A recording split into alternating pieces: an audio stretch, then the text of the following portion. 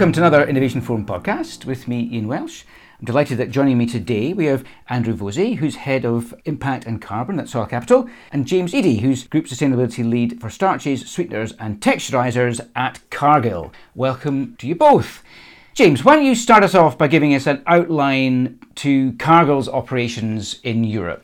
Many of you will know Cargill, one of the largest global agri-food businesses. We've got a significant footprint across Europe, whether it's sourcing directly from farmers, whether that's things like wheat and oilseed and sunflower. We take many of those agricultural crops, process them as well into food ingredients as well, which we then sell on to the large food brands, whether it's producing animal feed, whether it's producing aqua feed, or even working with like poultry juices as well and into food service industry. A diverse business and a large footprint, and European farmers, etc., hugely important for us. And we're going to be talking a little bit about regenerative agriculture on this podcast. Andrew, why don't you give us a quick insight into the work of Soil Capital? So we are a regenerative agronomy firm, founded nearly 10 years ago by a farmer and a business professional, recognizing that improving soil health and all the good things that come with that can also improve profitability. But despite practicing that in reality at field level, boots on the ground for a number of years, we got frustrated that this was not drawing more and more farmers into transitioning to regenerative agriculture practices. And so 3 years ago, we designed and brought to market Europe's first certified and multinational carbon payment program for farmers, so that we could introduce a new financial incentive for farmers to undergo that transition, to take the risk of making that transition, while at the same time enabling the food and agri companies that buy their crops, like Cargill, to access verified, credible information about how their supply chain emissions are systematically being reduced by that transition. And that's what we now do today with more than 500 farmers in our program across France and Belgium and the UK, some 100,000 hectares or more. I'm interested in finding a bit more about your thoughts, both of you, on the growth of regenerative agriculture, why it's increasingly on the agenda and the potential. So James, what is it for you? I mean, is it around the incentives for farmers that's helping to drive this?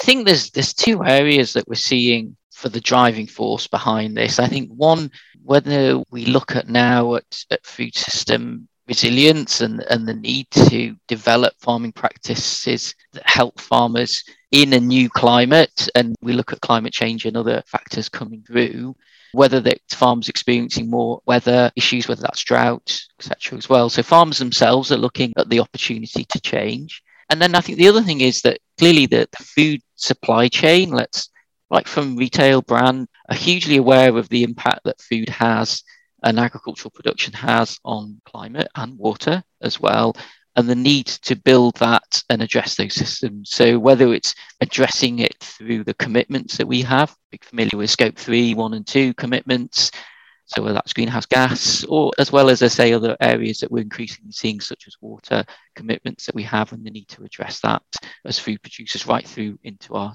supply chain as well. Andrew, same question to you then. What are you seeing in terms of the changing drivers around regenerative agriculture, and why is it increasingly on the agenda? I would also answer with the two frames of the farmer and the supply chain. Last week, I was at Groundswell in the UK, which is the biggest regenerative agriculture show and conference for farmers, and I've been attending that for a number of years. It's clearly in the ascendancy as a forum for farmers to learn about these kinds of practices, and they're there for the reasons James explained. The cost of production are spiraling under conventional farming systems, and farmers need to find ways of producing the same or better yields at lower costs. They're noticing that without more life in their soil, their resilience to drought and flood is lower, and that's hugely problematic and introduces more risk to their system. They know that there are more and more constraints coming on the agrochemicals that they use, and so again, finding ways to harness nature for the fertility and crop protection that they need is another motivator. So there are plenty of drivers that come together, and often a succession within family farming businesses is part of that dynamic as well. So farmers are finding their own way to be curious about and adopt the transition. And meanwhile, on the corporate side, as James alluded to, I think we're all very aware of the climate and biodiversity crises that are upon us.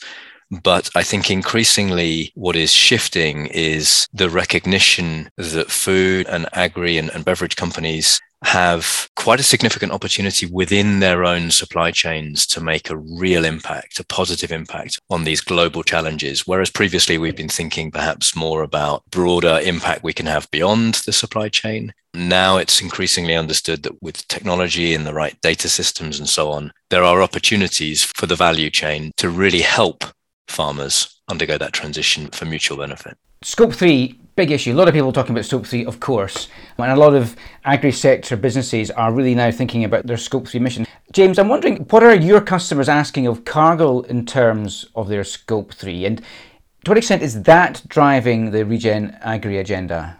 It's hugely driving that agenda. We're looking at how we can address our Scope 3 to meet the extensive commitments that we're seeing within the supply chain.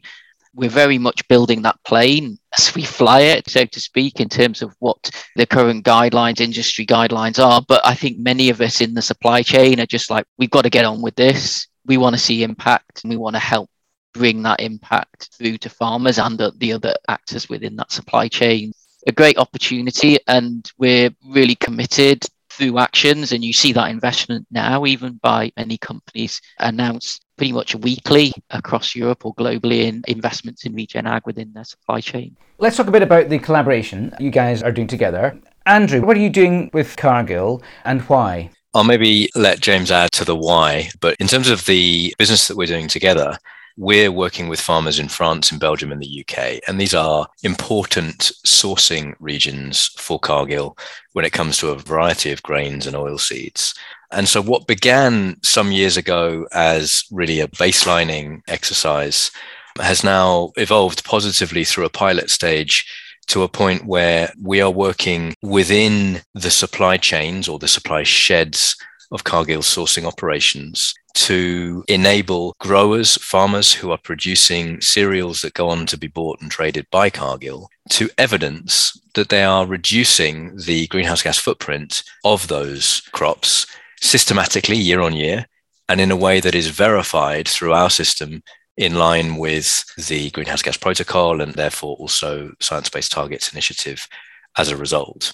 On our side, Soil Capital works with the farmers and indeed with other entities in the supply chain that sit between the farmers and Cargill's sourcing operations, so that all of this is done collaboratively in partnership. We engage the growers, we provide them with data-driven insights about where, for them, on an individual farm basis, the opportunities to adopt new practices may make most sense. And then our monitoring and reporting and verification system with an external auditor provides Cargill with the verified new emission factors for that basket of crops that are being sourced through the system for James and the team to plug into their Scope 3 accounting. You talked about a supply shed. What's a supply shed? So in a context where we're all operating in commoditized value chains, it's obviously not possible to get a fully traceable system of from field to end consumer.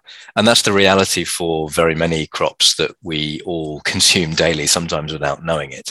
And so Gold Standard in particular have driven a definition of supply sheds, which recognize this reality and adopt pragmatic but yet robust ways to still define a link between a farmer and a buyer like Cargill in a way that we can be as sure as possible that there is that supply shed link. James, why don't you then pick up a little bit on the why are you doing this? Let's look at why do we work Soil Capital. It must be over 3 years ago now that I sat down with Andrew and his colleagues, and just really great to see a system that brought together that farm decision making, the financials, as well as the carbon piece on a farm. It's no good to us just going to a farmer and saying, great, this will reduce your carbon footprint. And they're like, yeah, and it's really, we've got to demonstrate how it really supports their business direction, whether that be profitability, efficiency, what have you on their farm. Real key for us, Soil Capital as a knowledge partner there. And as not the first credible verified carbon system down to farm level they developed as well. So really key partners, and that's that agronomy piece for us as well. That really sits in why, because we want to demonstrate and show and start engaging in this through our supply chains and through to our customers as well, to show how we can work together in partnership to reduce these impacts of greenhouse gases within the supply chain and support them as the big brands in their journey to reduce their Scope 3 commitments as well. Do you think that agricultural value chains then are really committed to making this regenerative agricultural transition? I do. I think the supply chain is very much. And I think farmers are increasingly looking at these things. I think you look at it from clearly a slightly different perspective throughout the supply chain. Farmers are looking at their business, how that's developing, what impacts they have today, whether it's fixed costs coming onto the farm, whether it's the changes they're seeing, whether they have to irrigate a crop that they've never had to irrigate before, whether it's the loss of yields, disease pressures, these kind of things they're experiencing. So it is something very much in front of them as farmers. But then clearly at the other end of the chain, it's very much they need to address greenhouse gas in terms of their footprint as well. So just slightly different perspective, but ultimately the strategy and the tool is the same. Andrew, same question to you then. What are you seeing that tells you that agricultural value chains really are committed to making these transitions? That question was for Andrew. Look, I think it's really clear to everyone that whether you're talking at the farmer level or through the value chain, there absolutely is growing interest. You know, you look at the conference agendas that are bringing people together to talk about regenerative agriculture and carbon in agriculture, and it's ballooning. Within that, of course, there are risks of different interpretations, different standards, different levels of commitment. I think that's to be expected. And obviously, we all need to make sure that where that divergence happens, there isn't a risk that the momentum is taken out of this movement overall. I think what gives me confidence that there are real levels of deep commitment emerging is where, in particular, food and agri companies are looking at this topic and they've done their pilots and so on. And then they're looking for the really rigorous platforms to measure and reward financially the positive externalities that are associated with the transition to regenerative agriculture, which the market itself is also increasingly looking to reward in its own way, whether that's because of reduced risk or new business opportunity created. So it's the players who are coming with a real commercial understanding that there is good business to be done here, done with the right protections and standards and quantification, so that we're not taking shortcuts on that end of things, which I think show me where the real commitment lies. Otherwise, I get a bit worried. I do have to say that it's a bit of a flash in the pan from some that haven't sort of connected those dots together. Clearly, there are costs to making these changes. So, James, from Cargill's perspective, who pays? Who's paying for all this change? We're seeing financial commitments being made by companies, food brands now, as I say, on a weekly basis. You will see dollars, euros, Swiss francs being invested in Regen Ag. So we are seeing that supply chain wanting to invest as we are as well. We've made commitments as well ourselves. So I think there is a lot of momentum. It's not just a higher up the chain, pushing down, expecting a change. It's very much looking at how we can invest, incentivize the farmers for that change, and not just on their farm, but even in that knowledge base as well, and wider issues, trials. So we're seeing increasingly more investment around at the farm level, but also around that to support the process. Perhaps, James, you could give us a little bit of detail exactly what it is you're doing with your suppliers. I know it's the supply shed concept, but what is it that you're doing specifically with them? If you look at a supply chain, so we might work with a food brand that buys wheat gluten from us, let's say, which we make from wheat. So we work in the regions where we source wheat, northern France, for example, with Andrew, into Belgium. We can build Regen Ag programs with those farmers, and they can be undertaking cover cropping, etc. Again, we measure on outcome impact. So very much what the farmer can choose to fit into their farming business. And then we can follow that. It's a verified carbon tonnage, greenhouse gas figure that we can then take through the supply chain and provide as an opportunity for that food brand to say they've reduced their greenhouse gas in their supply chain by X or Y. We could do that purely by just allocating the carbon credits to them, or we could even start doing it into more the life cycle assessment process of the actual carbon footprint of the tonnage of wheat gluten or something like that we provide. So there's different ways that you can ultimately start looking at that as well. Or in some cases, it's a straight opportunity for the food brand to say they know they're working with farmers to establish and transition farms to Regen Ag. So then it might be a hectare, acre approach to things. Andrew, I wonder from your perspective at Soil Capital, how are you seeing the Regen Agri movement growing? What are the features of that growth that you're seeing? So again, starting at the farmer level, there's no doubt that interest in adopting regenerative agriculture practices is growing. It's for all the reasons we discussed earlier, but fundamentally it's an innovation agenda. And it's very exciting and refreshing because of that. Actually, farmers very often report that one of the things that they value about adopting more regenerative agriculture practices is that farming became more interesting for them, solving problems with knowledge and harnessing nature rather than something purchased, an input purchased out of a packet. I think the innovation agenda and the need to continue to exchange knowledge and best practice and results of trials and so on will continue to drive growth at the farm level. But I think what's most exciting is the convergence of interest at the farm level and within the value chain. From an innovation point of view, actually, everybody has already identified their self-interest in making this fundamentally new way of, not that new actually, often building on practices we quite understand historically, but in terms of the market norms, valuing regenerative agriculture practices in a new way. The scene is set for bringing those two forces together, the farm level innovation and the market interest. And I think if we can really connect that well, and that's really what Soil Capital is trying to do by providing simple, robust, verifiable quantification of one of the benefits, carbon for now, that ability to transform market practice quite quickly is within reach. And of course, that's what we need from everything from a climate and biodiversity crisis point of view through to a farm profitability point of view. We are very motivated by that possibility to bring together the two driving forces of the market-led innovation, the farmers and the value chain there. For you, James, then, thinking in terms of the future, is it this convergence of interest that is the key to driving forward regenerative agriculture?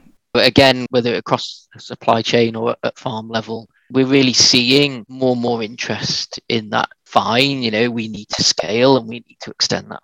And that will be more of a challenge. I think we all accept that as we go into touch on different farming approaches, different systems, structures, all these kind of things. We're really setting up a system now. We're seeing things come into EU and even UK legislation through farm policy, farm support payments, etc., that very much fit into the regen field, ultimately, of agriculture, is very supportive there. We're more and more momentum here and more momentum right from the bottom. Andrew talks about groundswell.